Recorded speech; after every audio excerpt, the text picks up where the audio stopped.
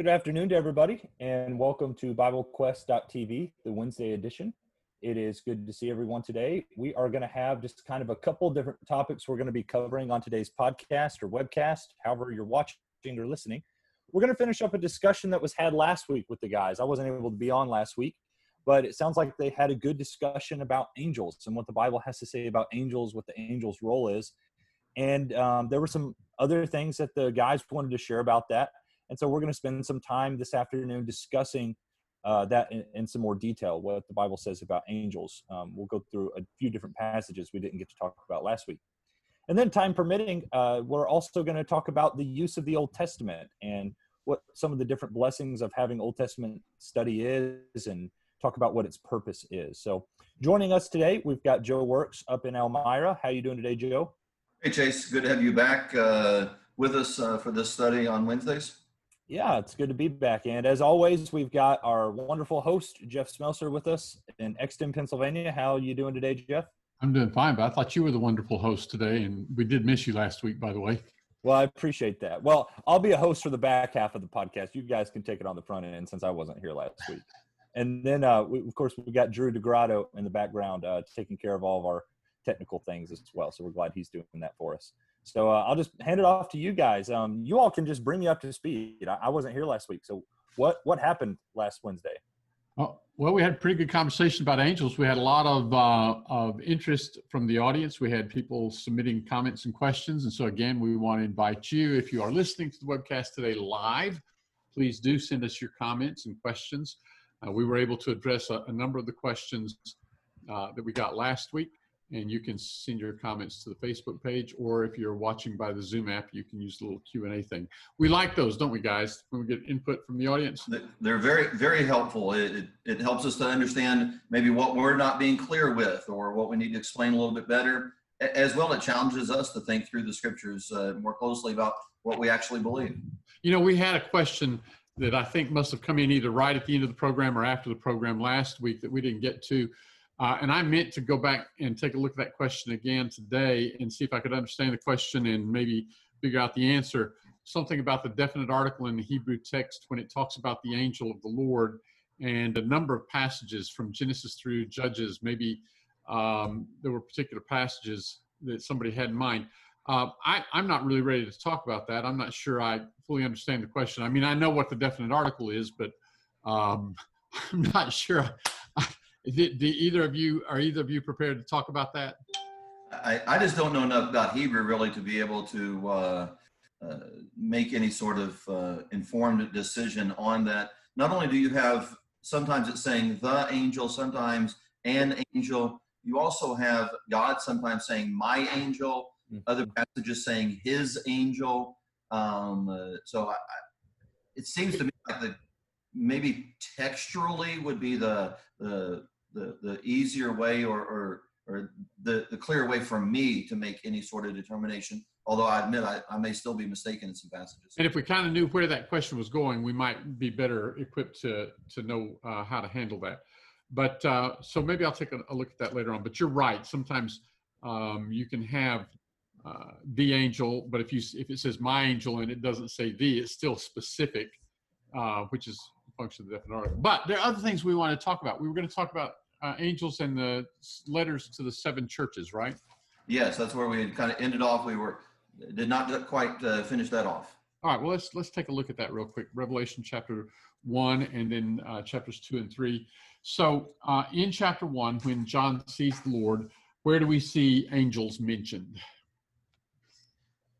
Is verse 20 the first place? I think so. We see the 7 stars mentioned back earlier. The 7 stars are mentioned in verse 16. He had in his right hand 7 stars, but we're not told that those 7 stars are angels of the 7 churches until verse 20. And of course, there's the angel that's with John there in chapter 1, verse 1. Right. Yeah. So we do have a mention of an angel there. Yes. Signified by his angel unto his servant. And of course, one of the things that we did last week, we talked about just the basic meaning of the word translated angel. The basic meaning is what? Messenger. So you can have human angels and you can have supernatural angels. You can have human messengers and supernatural messengers, right? Yeah, absolutely. We see the word used both ways in the New Testament. And so then it becomes a question here in Revelation chapter 2 and chapter 3, where it says to the angel or to the messenger of the church in Ephesus, for example. Is that talking about a human messenger, or is that talking about a supernatural being? Well, let's go at it this way. If I can share a screen here real quickly. So in these messages to the 7 churches, there's a structure. The Lord identifies himself after he addresses the angel of the church to the angel of the church at them. The Lord identifies himself. And then he says, I know your works and your deeds and so on. And there may be something that they've done that is commended. And then there's a warning that is given, something they need to correct in most cases. And then there is a statement, he that hath an ear, let him hear. And then a statement about overcoming. But as you look at these, the way the Lord identifies himself usually has something to do with what he says to that church or to the angel of that church. So, for example, in the message to the church at Ephesus, the Lord identifies himself as the one who walks in the midst of the 7 golden candlesticks, or most translations, I think, say lampstands. So the Lord says, I'm the one who walks in the midst of the lampstands. What does that have to do with what he says to Ephesus? The lampstands, or the candlesticks, those are the 7 churches. And so is that what you're going at? Well, and in verse 5, when he warns them, he says, I will move your candlestick out of its place if they don't repent and do the first works. Okay. And then in the second message to the church at Smyrna, to the angel of the church at Smyrna, and by the way, if there's any question, is he really addressing the church or not? There are a couple of ways to make clear he is, but one is back in chapter 1 and verse 11, it said, write in a book and send to the 7 churches. And of course, then in each of the messages, he will talk in the singular when he is addressing the whole church collectively, but other times he'll say some of you, or you have some there, that kind of thing, making it clear he's addressing the church. The Lord identifies himself as the one who was dead and lived in chapter 2 and verse 8. To the angel of the church in Smyrna, write, these things says the first and the last who was dead and lived again. How is that expression, was dead and lived, relevant to what he says to that church? You've got the dead and live or life mentioned again in verse 10. Yeah, in fact, he challenges them in verse 10, be faithful unto death.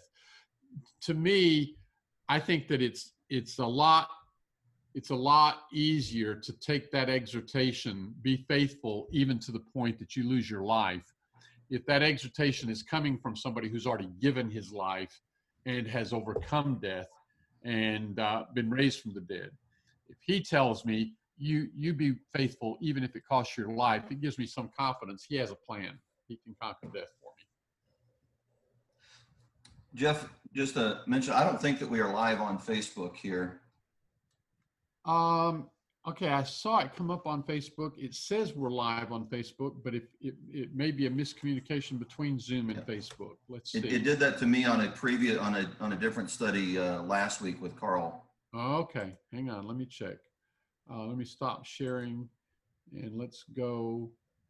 So it's, yes, so you had a situation where Zoom said you were live on Facebook? Yeah, it had, just like up there, it said live on Facebook, and we missed the whole day's program. You got all the way to the end. Somebody said, are you all not programming? Okay, I'm looking at us on Facebook. I tell you what, if you are hey, Jeff, see if you have it set to like private or something like that, or oh, okay. Okay.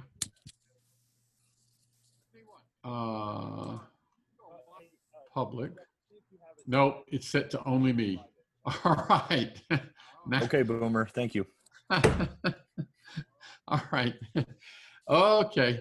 There we go. Here we are. Right. I see it now. We're good. We're 10 minutes late. Okay. Well, we've been talking, folks, for 10 minutes, but we had the Facebook set so that it was only showing to me and not to anybody else. So Chase, you want, let me minimize this. All right. Okay, well, here's where we are. We got started last week talking about angels, and we were going to pick it up and talk a little bit more about angels this week. And we're going to talk specifically about the angels associated with the 7 churches. Anybody want to sum up what we've done so far brilliantly? I mean, there's some angels that are being used to talk to the churches in Asia. And I'll be honest, I've never really slowed down and thought through that before. And so we're just talking through each individual church and what it is the angel needs to communicate.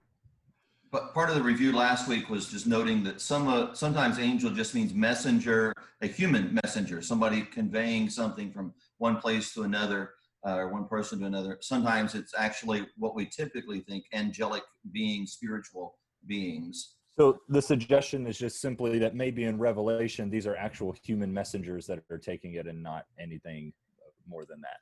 Am I correct? Yeah, so exactly. That's the question. Are we talking about human messengers or supernatural messengers?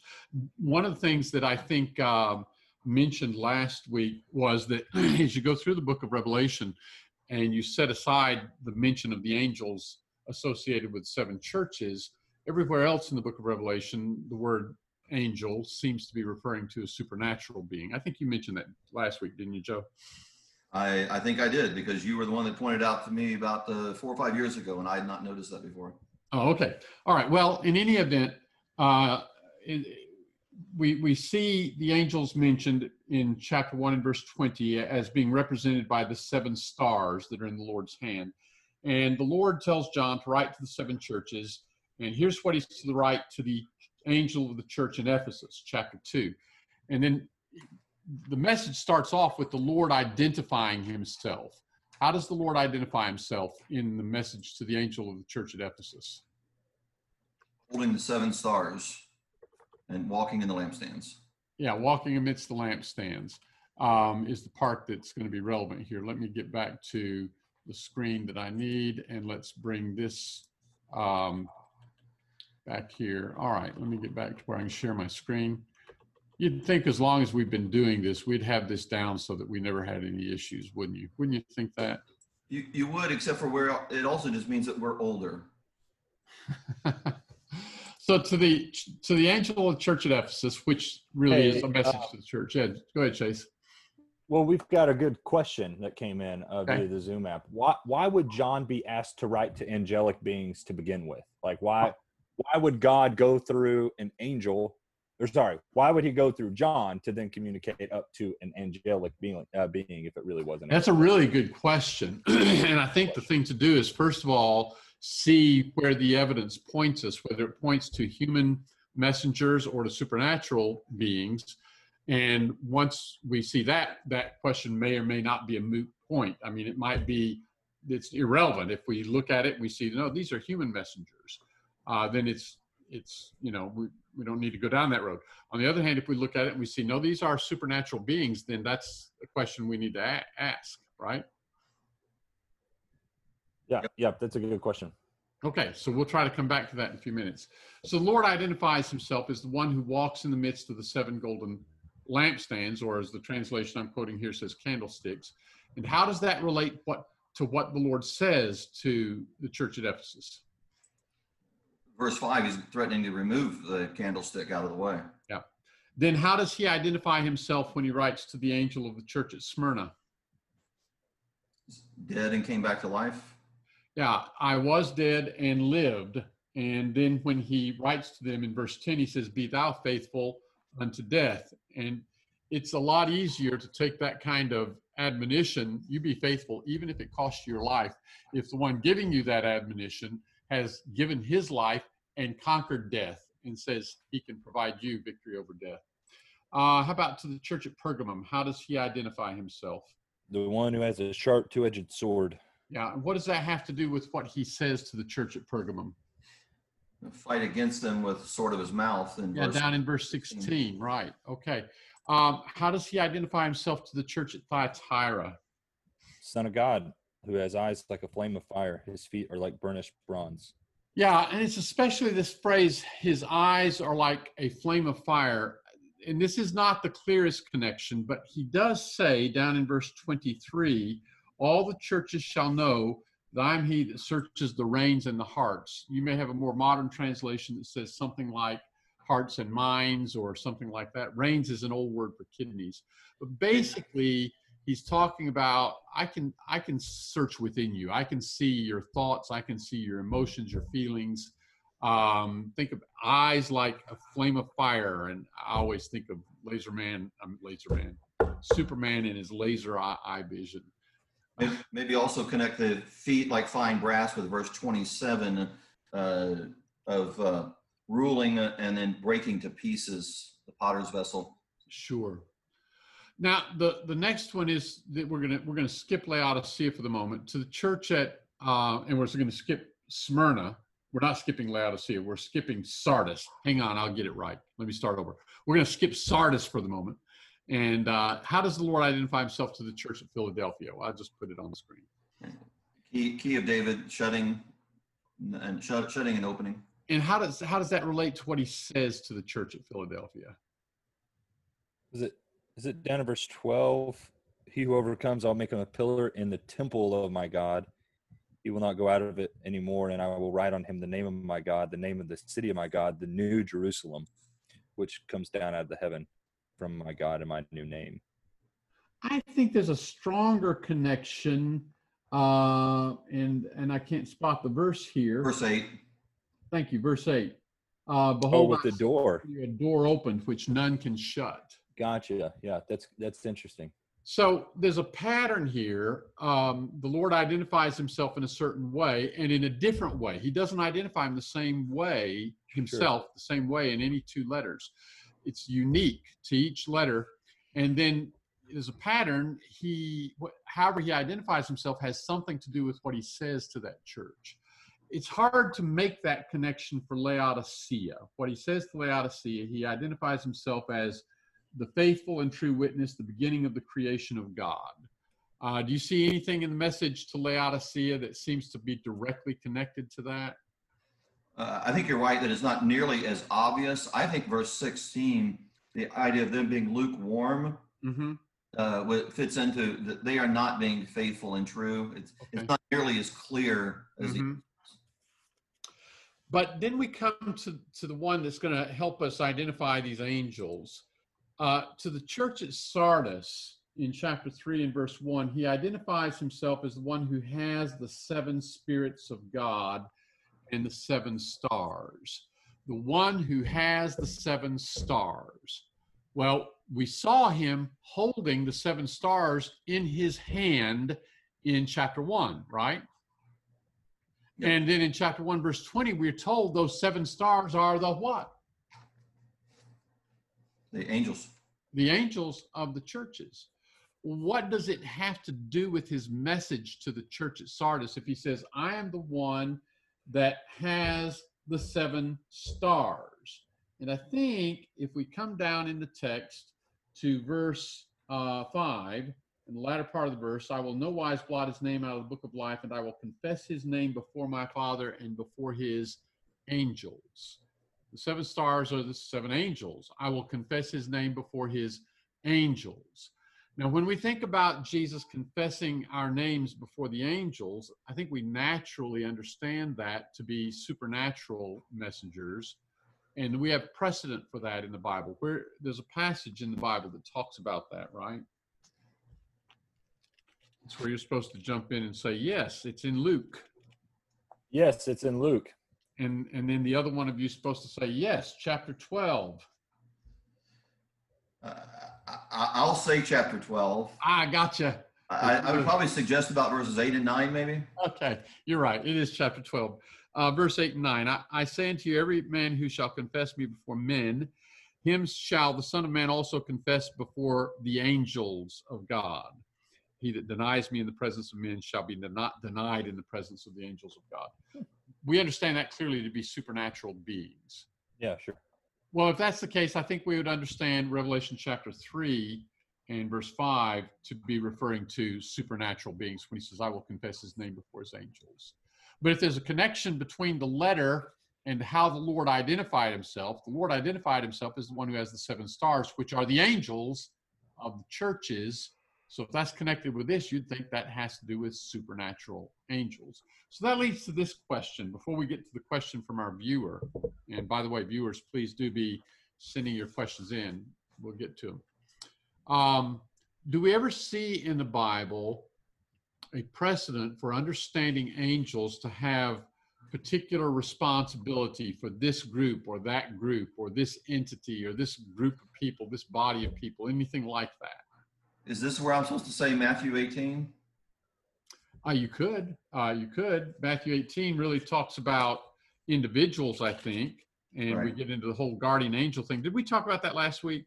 I don't think we did. Well, go ahead. Take us to Matthew 18 then. Take heed that you do not despise one of these little ones, for I say to you that in heaven their angels always see the face of my Father who is in heaven. Does that necessarily mean that each one of us has one unique angel who's sitting on our shoulder? Nothing at all about shoulders being suggested or having individual angels. But does it indicate that angels do have some kind of responsibility or are associated with us in some way, connected with us in some way? Absolutely. But stepping away from you individually and me individually, I think we see in the Old Testament, and if we get to it, we're going to talk about the Old Testament, its purpose, and how it's useful to us today. I think we see in the Old Testament a picture of angels, a given angel being associated with a group of some sort. Daniel? Daniel, yeah. What do we have in Daniel? Daniel 10. The angels of different nations, in reference to different nations. Exactly. There's Michael, who is described as your angel, talking to Daniel. But when it says your angel, it doesn't just mean Daniel's angel. This is in Daniel chapter 10 and verse 21. However, I will tell you what is inscribed in the writing of truth, yet there's no one who stands firmly with me against these forces except Michael. Is actually, I quoted it wrong. I said your angel. It says your prince. But the word your there is plural, meaning he's not just saying Daniel's prince, but apparently Israel's prince. But who is Michael in this passage? He's clearly an angel. Clearly an angel. But Michael is helping the supernatural being or the angelic being who's been speaking with Daniel. But there's somebody who's been opposing him. The Prince of Persia? Yeah. And so if Michael is the Prince of Israel, and he's Michael the Archangel, say, for example, he's an angel, a supernatural being, then the Prince of Persia would apparently also be some supernatural being. And not only is the Prince of Persia mentioned, but as we come down into Daniel chapter 10 in verse 20, who's on the horizon? Who's about to come? Greece. And of course, we know that the book of Daniel, Daniel lived during the Babylonian Empire and then into the beginning of the Persian Empire.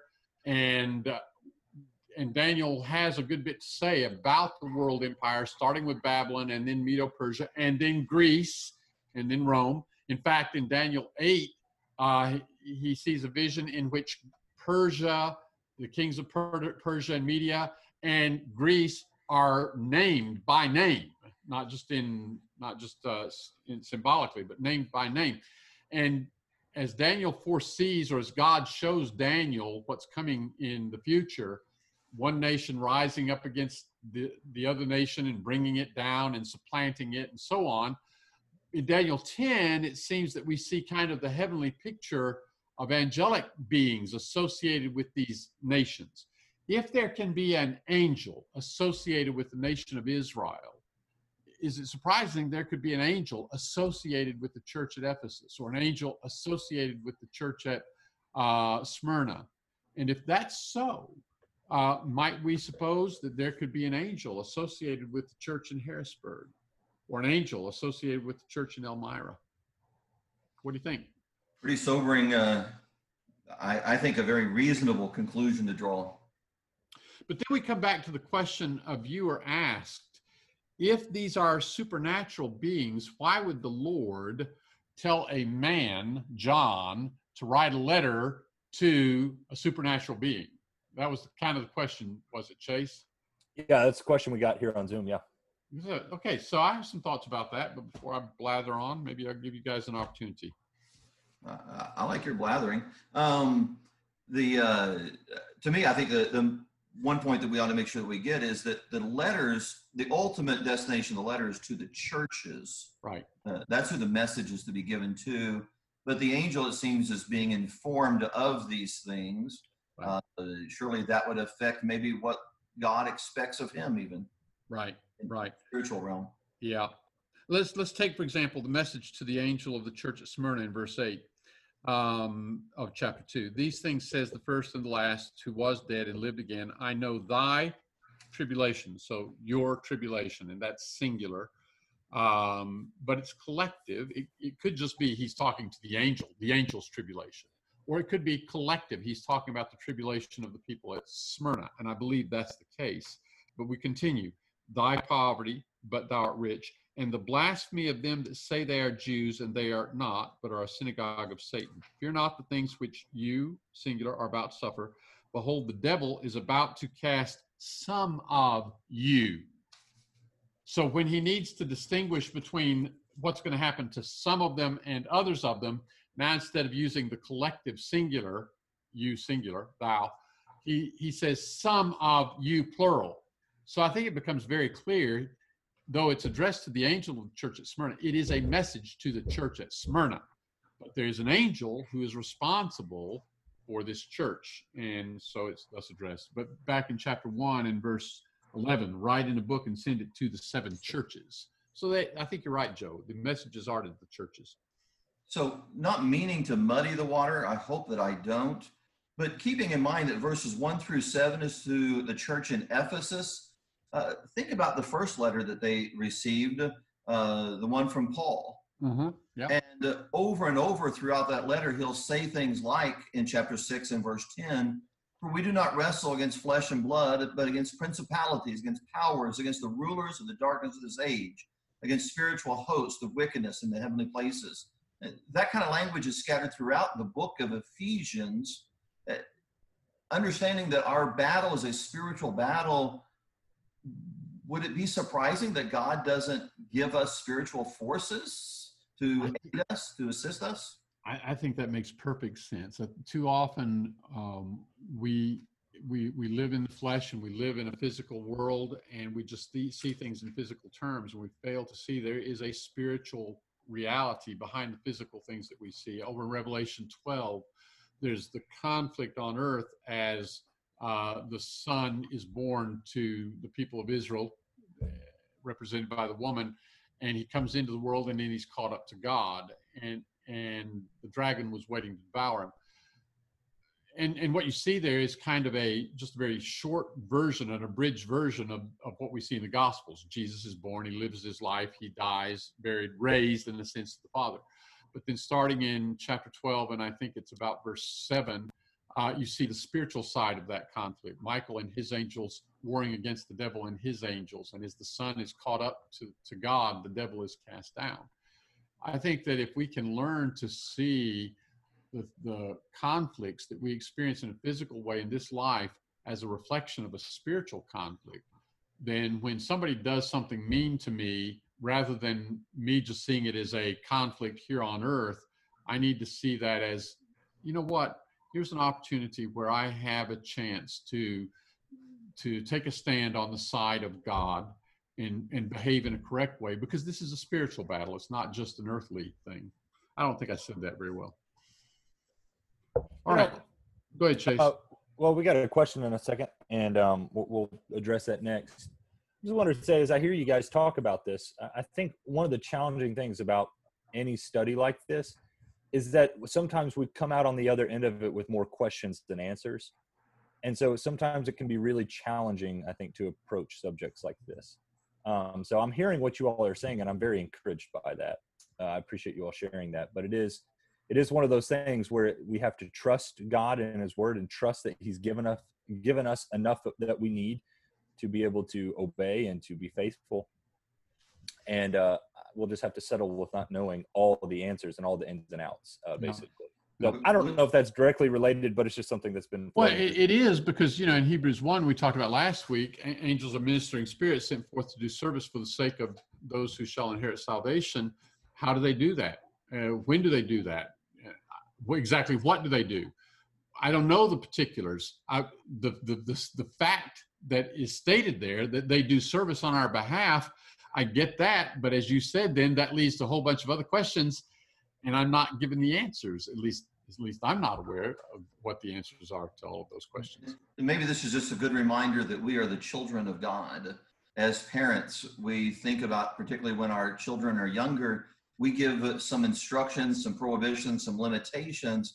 They don't understand everything about it. They may understand every word of that sentence, but they may not, or that rule or whatever, but they don't necessarily grasp why is that and what's the full ramifications of, don't play in the street, don't go near that cliff or whatever. They understand those words, but they may not understand all the whys behind it. I kind of feel like that's where I'm at with a lot of this dealing with the spiritual realm. I'm a little child here, and my father has said, these are things that are going on. You need to be careful. You need to be aware. And so I trust my father in regards. Mm-hmm.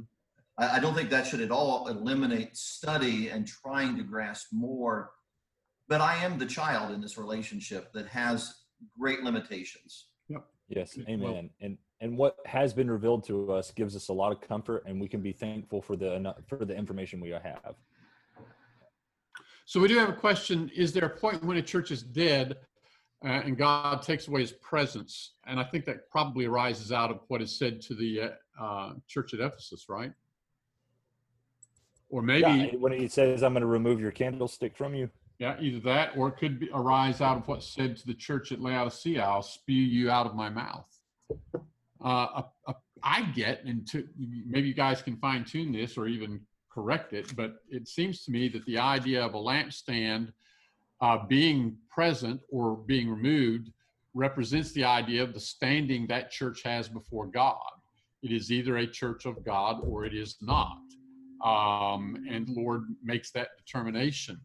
The church at Ephesus had some challenges and they needed to do better about some things. The church at Laodicea certainly was being given a stern warning. If the Lord says, I'll remove your lampstand, it kind of sounds like to me, he's saying your status as one of my churches. Would that be a proper way to think? Absolutely. I think so. You see that with the nation of Israel in the Old Testament, right? There were generations where they ceased being God's people. Hosea comes to my mind. Well, and when we get to New Testament times, of course, in Romans, the 11th chapter, you see the indication that, well, here's the question. Paul says, did God cast off his people? Now, he says, God forbid, but the reason he can say God didn't cast off his people is because those of Israel who are of the faith of Abraham are God's people.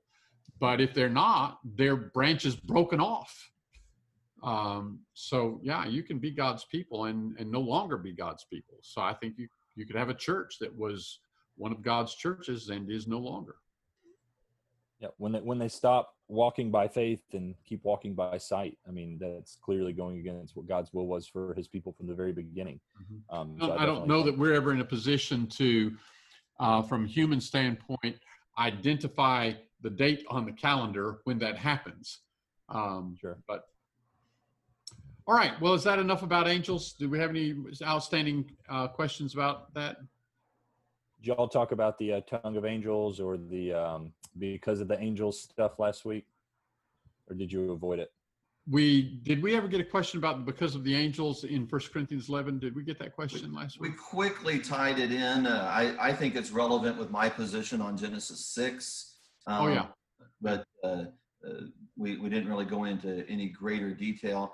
I don't know what it would be if it's not tied together with angels being tempted by women who refuse subjection. Well, I think you also connected it to Jude. Yes. All together, right?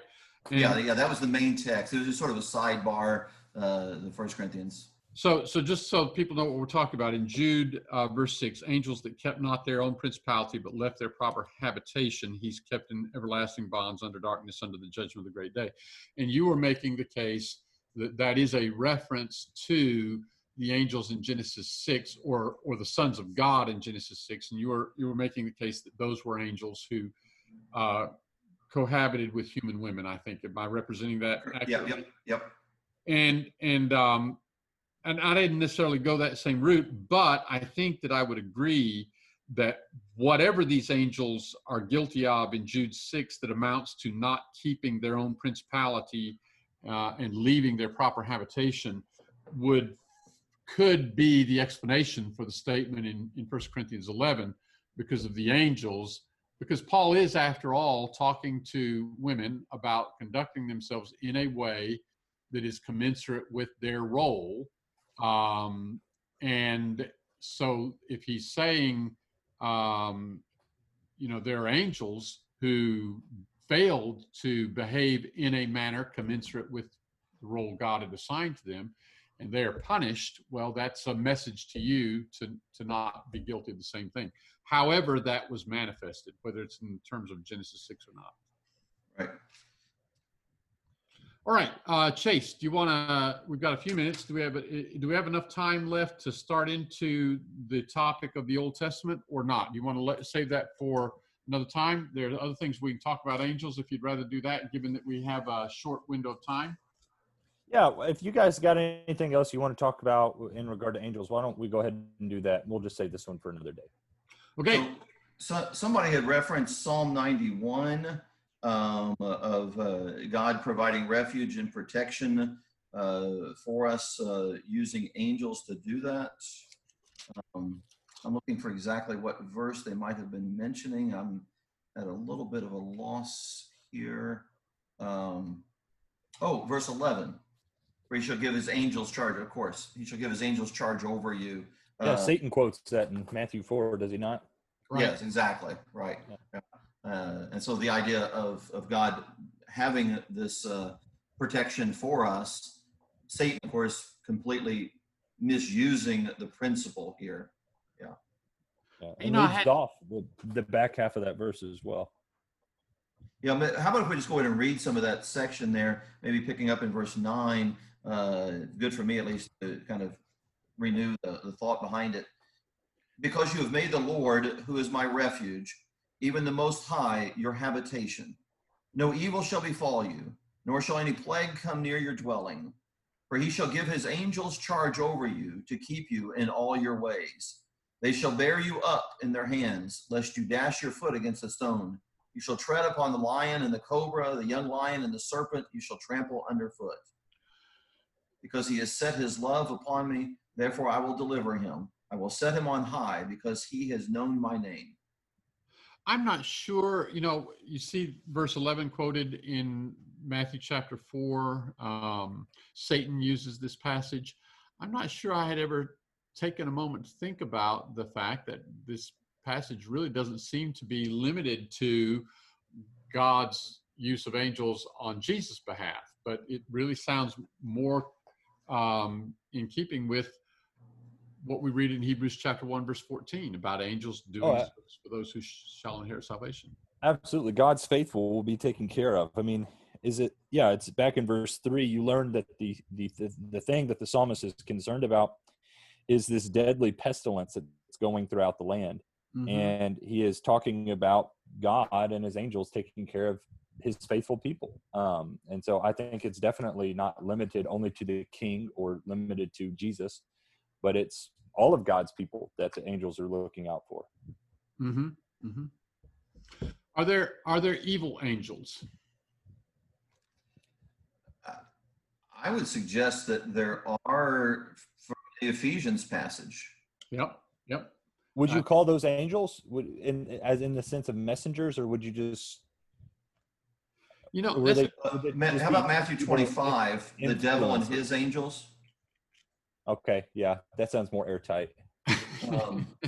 So I may be putting two passages together that aren't necessarily together, but they seem logical in my mind, which of course, I need to leave that thought there then. But that interchange you guys just had illustrates a point. You, Joe, referred to spiritual beings mentioned in Ephesians chapter 6, and I think it's about verse 10, and doesn't use the word angels. And so, Chase, you said, are those angels? And I think what that illustrates is we often think of angels, not so much in the particular sense of messengers. We often think of angels as just kind of a catch-all term for spiritual beings. Right. Whether all spiritual beings should be referred to as angels or not, I don't know. But certainly I think you're right that Ephesians chapter 6, verse 10, it's especially evil, supernatural forces, beings that are in view. And then I think the point from Matthew chapter 25, that the lake of fire is prepared for the devil and his angels, makes it clear that there are evil angels. Well, we had the passage in Jude 6, right? Those are disobedient angels. Yeah, that's right.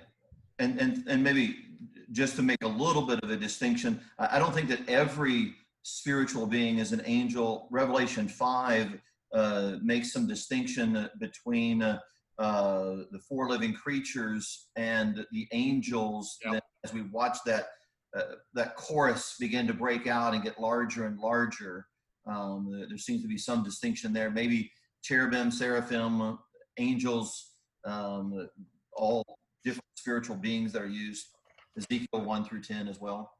And on the other hand, there does seem to be a ranking of some sort amongst whatever angels are, because you have Michael referred to as the archangel, right? Yes. Break down what that word arch means, Jeff, for me. So arch is a word that means chief or ruler. Arche, ruler, chief. And so you can have a high priest or chief priest can be referred to using that word, or an angel, so an archangel. So it would seem patriarch. Patriarch, yes, yeah, that's a good connection. Yeah, thank you. Good, Joe. Maybe you can circle back and answer our Hebrew question now, Joe, that you made that connection. Yeah. All right. We're almost out of time, or I would. All right. Well, sorry to the person who asked that question. I meant to go back and look at that and see if I could figure that out. All right. Well, we really are just about out of time, guys.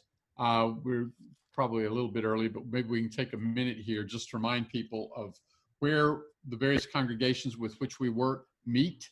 The church here at Exton is meeting on Sundays. We've been meeting. We met all through the month of May, and so far all through the month of June outdoors. And we are usually, we were meeting at 1 o'clock in the afternoon, but as the weather's getting warmer outdoors, this past Sunday we moved it up earlier to 10:30. However, because we're outdoors, if there's rain coming, we may have to make adjustments. So be sure and check our website if you're in the area and you'd like to visit with us. How about you guys? We've been meeting in a few different places, and so if anybody is going to be, if you're in our area now, or if you're going to be traveling to our area, I might just suggest that you reach out, contact me.